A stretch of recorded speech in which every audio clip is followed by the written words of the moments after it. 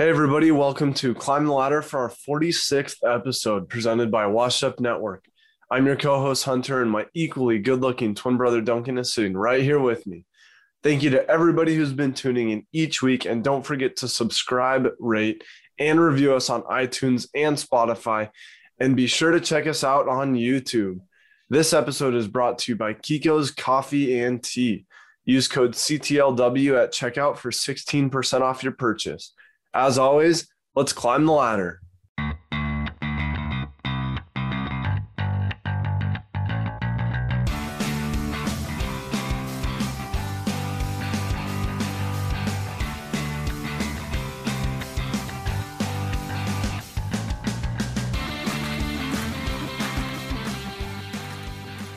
All right, everybody, welcome into our 46th episode. Can't believe we're approaching that big number 50.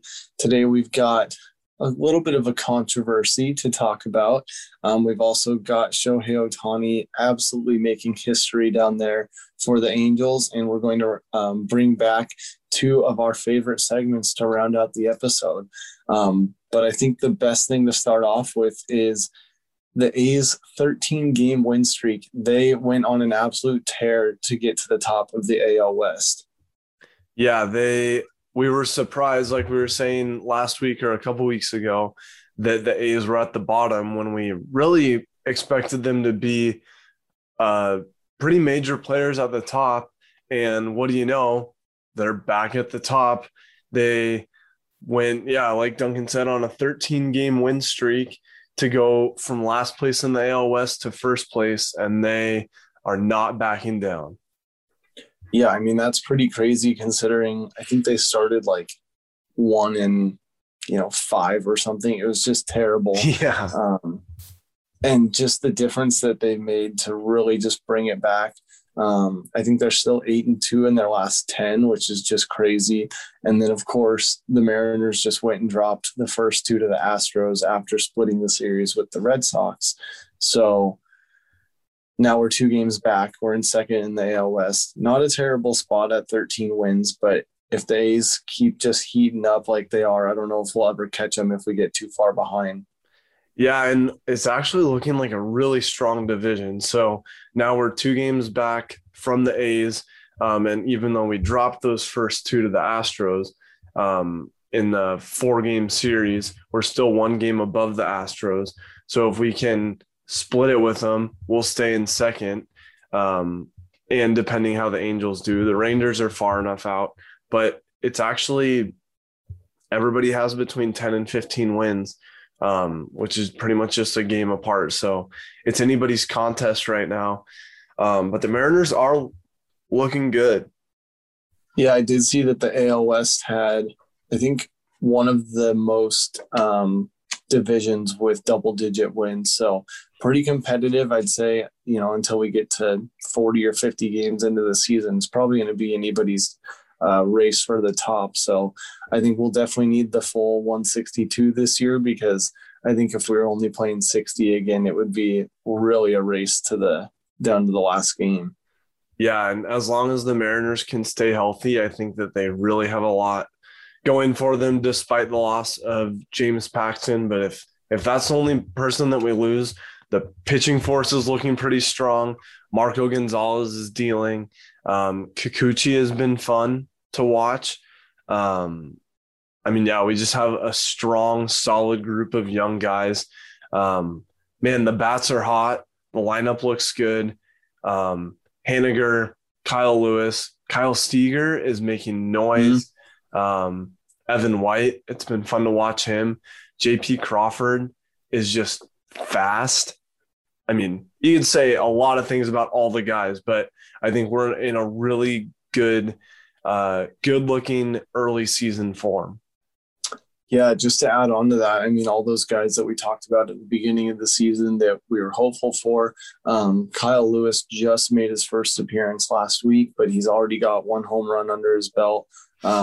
Really exciting, just electric, reigning AL Rookie of the Year. Kyle Seager, the vet in the clubhouse, just going off, and it's great to see Haniger back to what he was doing back in 17 and 18, because he's definitely leading the charge, starting off the lineup every week. So I'm excited to see where this young bunch is going to go. Yeah, for sure. I mean, I just on the note of dropping 2 to the Astros, we're like, what the heck? They're not even very good this season to start off, and they have so much controversy around them. But to me, it's the kryptonite for the Mariners, just like the Rams are the kryptonite to the Seahawks. Yeah, it doesn't matter how good or how bad the Astros are. It honestly helps when they're a little bit better, knowing that, we're going to drop 2 to them, especially with how they started this season. But yeah, we'll see. I think that we'll be able to pull one off tonight against them, and hopefully we can put them in the dust. Yeah, for real. And I think that it would be a different story if it was in Seattle. I mean, this first time to see them with a 4-game series in Houston, that's definitely going to affect it. Obviously, Texas can have a lot more people too. But I think that the Seattle faithful, the true to the blue fans, would be letting the Astros have it, and they will let them have it as soon as they make an appearance in Seattle. So I think it's just a matter of time. And we're 2 games into the series as of the end of April here on the 28th. So if we can split the series with them, just like we did with the Red Sox, which we should touch on because that kept us close to the Red Sox, who are tied with the A's for the top of the American League. But I think we're looking pretty good. 2-2 with the Red Sox was nice. If we can do 2-2 with the Astros and then get a nice home stretch, especially against the Angels, that's going to be crucial. Yeah, that would really set us apart. I am a little fearful about Shohei Ohtani. He's just making history both on the mound and at the plate.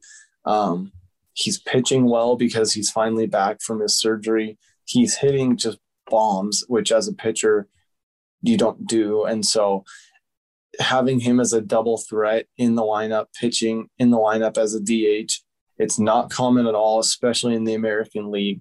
But he's definitely making the most of his time. So hopefully we can finish strong against the Astros, pull ourselves to the top a little bit closer, and then really continue to gain some headway against the Angels and hopefully get us some separation and catch up to those pesky A's.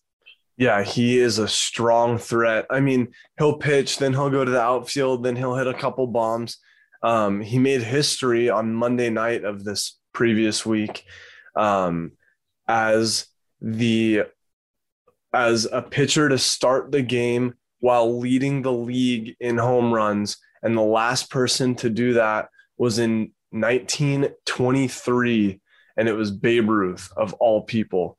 And so to compare him on that level and to see how much a threat that he is, let alone a little more personal for us, West Coast, Best Coast in the AL West, that we have to compete with the Angels, who we're usually back and forth with. But it's just amazing. Ohtani is going off, and it hurts that much more that the Mariners were one of 2 final teams to get him, because he is on an absolute tear in just that game on Monday night where he already set the record coming into the game as the starting pitcher, leading the league in home runs. In that game, he had 9 strikeouts.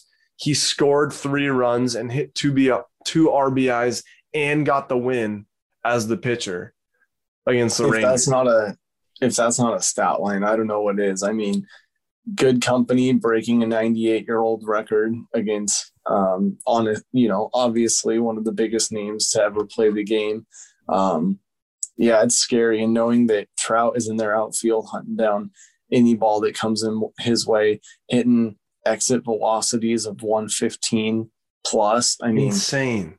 Between him and Ohtani, I think they have 3 of the 4 fastest home runs to exit the ballpark this year. It's just wild. And Ohtani throws gas. It's not like he's a position player that comes in and throws 68. He's throwing 99-mile-an-hour fastballs. Yeah, speaking of that, did you see the other day I think they put in the catcher. I think it was the A's or maybe the Twins. It was in that game, I think. And they had the catcher throwing, and I think he maxed out at 64, 68. Yeah. And I'm like, you didn't have any like strong outfield arms that you could put on the mound. It's just people are Right. already pulling out the stops and we're 20 games in. Yeah, who could just throw heat, like outfielders who just have, I mean, cannons. Yeah, or even like a good, hot corner third baseman. It's just rough out there sometimes if you get to the end of one of those double headers and got no arms left. Yeah, geez, I can't imagine. Well, in other baseball news, kind of some more off the field, is Nike just released a brand new Air Force One low rise shoe in honor of Ken Griffey Jr. and Sr. from when they were teammates together on the Mariners. Yeah, I pulled up the picture before we started recording, and that is a nice shoe. It's clean. It's not too complicated. Definitely something I would wear. It's not like full of neon colors or anything. All the way down to the numbers in the gold accents. It's got, the junior Nike logo, the senior Nike logo. I think it's pretty sweet. Yeah, it's awesome. So they played together in 1990, which was when the Mariners still wore the royal blue and gold. So that is the color of the accents on the sneaker. It's a white shoe, which is pretty cool. It has number 24 for junior on the left foot and number 30 for senior on the right foot. It has it on the back of the heel and also inside the shoe. Like right when you look into the shoe. It's just awesome. I'm not a big shoe guy. I know some people are and like collect Jordans and everything, but I might actually pick up these Air Force Ones because they are so, so, so cool. Yeah, I've not seen a price tag on them yet, but that might be one that's worth, getting displaying on that orange box and just looking at on a pedestal for a while. Yeah, and for anybody who isn't aware of when the Mariners were good and used to make a lot more history and noise in the news, they were the first father-son duo to hit back-to-back home runs in 1990. It was August of 1990, which is just so cool. Like, let alone that they get on the same team and back-to-back in the batting order and hit a home run. Like, just history right there. That's so cool. Yeah, talk about being the kid and just, father son. I'm sure his dad coached him in Little League at one point just to go, full circle. I think that's just the coolest stat that, it's a record that's probably very unlikely to be beaten anytime soon. Yeah, seriously. Well, the final thing that we should get into before we hop into some segments is the controversy that arose this week when a no-hitter was not counted as a no-hitter because of the 7-inning doubleheader that you have to play if your game gets postponed for any reason, but specifically for COVID. Hunter, you want to open with some thoughts on that? Yeah, I mean, first thought, like all this stuff was coming out of what do you think? And should this be counted as a no-hitter and a complete game and everything? And so just to start it off, it got counted as a complete game shutout, but was not counted as a no-hitter because it was not a full 9-inning game. I think it's a complete game. It counts in the books as a full Major League Baseball game. And so I don't know why it has that contingency if it's also not on the team, whether they get to play 7 or 9 innings. And so then like, what if it's technically an overtime extra inning baseball game in the doubleheader like the Mariners had last week? They played extra innings and they finished in 8. So then what if they went extra innings and played 9 innings, but it was supposed to be a 7-inning doubleheader game? Like at what point do you count it or not count it? And of course it's really unique, but I say count it. Yeah, that's one thing that I'm like, I don't know. I get that there's a rule in place because of it from 1991. Jim, one of our recurring guests, was good to point that out. And then I see it in an article that I'm looking at now.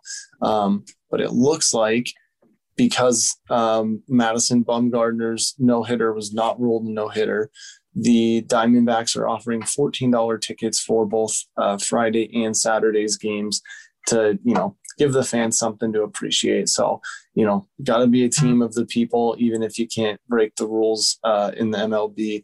Cool that they're doing a little token of appreciation. But overall, I think he threw a no-hitter for the full game that he was able to pitch.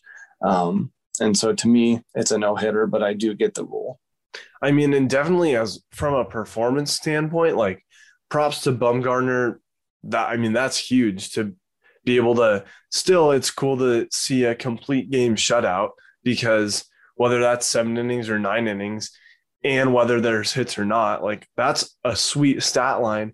But yeah, to not get the no designation, that one's tough. Yeah. We'll see if they end up changing that rule. I mean, it's been around for 30 years, so I don't know if they will, but yeah, and probably not for how much Rob Manfred sucks. Yeah, he's not really one for the people. So props to the Diamondbacks for at least doing something that makes people happy. Well, right. The first part of our episode, fueled by Rays Energy. You guys know and love Rays. Head over to repsports.com and enter code CTL Rays at checkout for 15% off. What do you say, Hunter? Let's get into a couple of our favorite segments.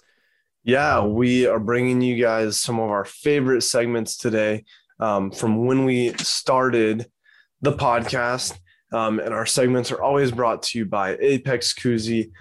We've talked about it a lot. It's getting warm out. Go get yourself an Apex Koozie and use code WASHEDUP at apexkoozie.com for 10% off your purchase. But let's get into some deep cuts, as we've had a lot of new music coming out these last couple of Fridays, and we are a quarter of the way, or a little more than a quarter into the new year of 2021. Yeah, I can say right now is probably the most exciting time as far as the music year goes, because you have people that stop sending out singles, right before Christmas time. A lot of them work on new music over the winter and Christmas season. And then we start to see a lot of new music and EPs being released in March in preparation for full albums that'll launch right before the summer. So we are in April. We have a lot of new music coming out. One that I might take off a Hunter's plate is Justin Moore's brand new album, 8 songs, came out last Friday, the 23rd, and that is straight out of the country.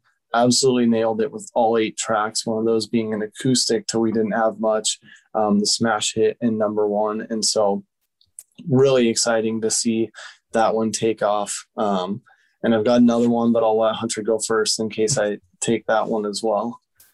Well, odds are that you probably will. I was going to just give the whole straight out of the country, all 8 tracks, a deep cut. There's so many good ones. I think we talked about, we didn't have much a couple weeks ago. But More Than Me is my deep cut for this week off of that album. It's so good. It just talks about like loving your kids and just hoping that they're better than you and that you can give them all that they deserve and more. And like, I mean, we come from such a blessed place and a blessed childhood, but just to think of wanting that for our kids someday is such a special tribute. And I think that that's so cool. Yeah. Another deep cut that we can not leave out of this week's segment is Eric Church's double and kind of triple album, Heart and Soul. Yeah, kind of a 2.5. Yeah, Heart and Soul, like those 2 words, Heart, Soul, are each an album featuring, I think, 10 to 12 tracks apiece. And then And came out as its own short album, exclusive to the church choir, which are people that subscribe to Eric Church's fan club. Hunter, did you end up pulling the trigger? Because I've listened to all of Heart and I've listened to all of Soul, but I've not heard the tracks on And yet. I have not pulled the trigger yet, but you can. This is I guess not a promoted ad or anything, but you can become a church choir member on Eric Church's website to get exclusive access to his early concert ticket sales. including the "And" album that is exclusive for church choir members. So I still might do it. Sounds like it's worth it. But yeah, with the Heart plus the Soul album, got to hear the "And." Yeah. One cool thing that is, pretty deep part of the deep cuts that people might not know is Eric Church and all of his band and songwriters and everybody got a huge cabin out in North Carolina for a month. I believe this was last year, like when they couldn't really travel and stuff. And every one of the songs on the Heart and Soul albums was whatever day it was written on, it was also recorded on. So every song you hear written and recorded on the same day over the course of a month in a remote cabin in North Carolina. I just think that's the coolest thing. Yeah, you can watch Eric Church talk about it on YouTube and the whole behind the scenes. And man, like what an awesome project. One last deep cut is Travis Tritt, "Smoke in a Bar." He came out with that a couple weeks ago, and it just is definitely an ode to 90s country. And I mean, that was Travis Tritt was one of the few people who made 90s country what it was. And so go check that out. Just talks about how, country music and how you used to be able to smoke in a bar. And that's not very common anymore. But one of our favorite segments, kind of an OG, is Quick KBO, and we are back. Yeah, really excited to bring Quick KBO back here for the rest of the baseball season. Really, they were the first baseball that we were ever able to talk about because we didn't have MLB back in June when we started in 2020. So just some quick stats for you. The LG Twins are out front of the league, sitting at 12-8.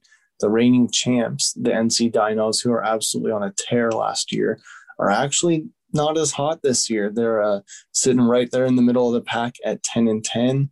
And then our low T Giants, where our boy Daeho Lee, former Seattle Mariners, playing, are down towards the bottom at 9-11 at this point. So obviously, it's a long ways to go with over 100 games, but props to our namesake, the Twins, for leading the league. Yeah, I think by association and a brand new year, we're more so an LG Twins podcast. So definitely not bandwagoning because they were kind of our team last year in the weird season. And so, hey, we're at the top.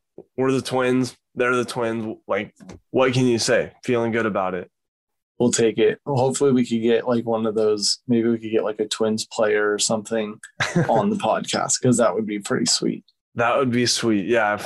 If we can get one, maybe including a translator, and just get some authentic, straight out of the KBO, that would be sweet. Yeah.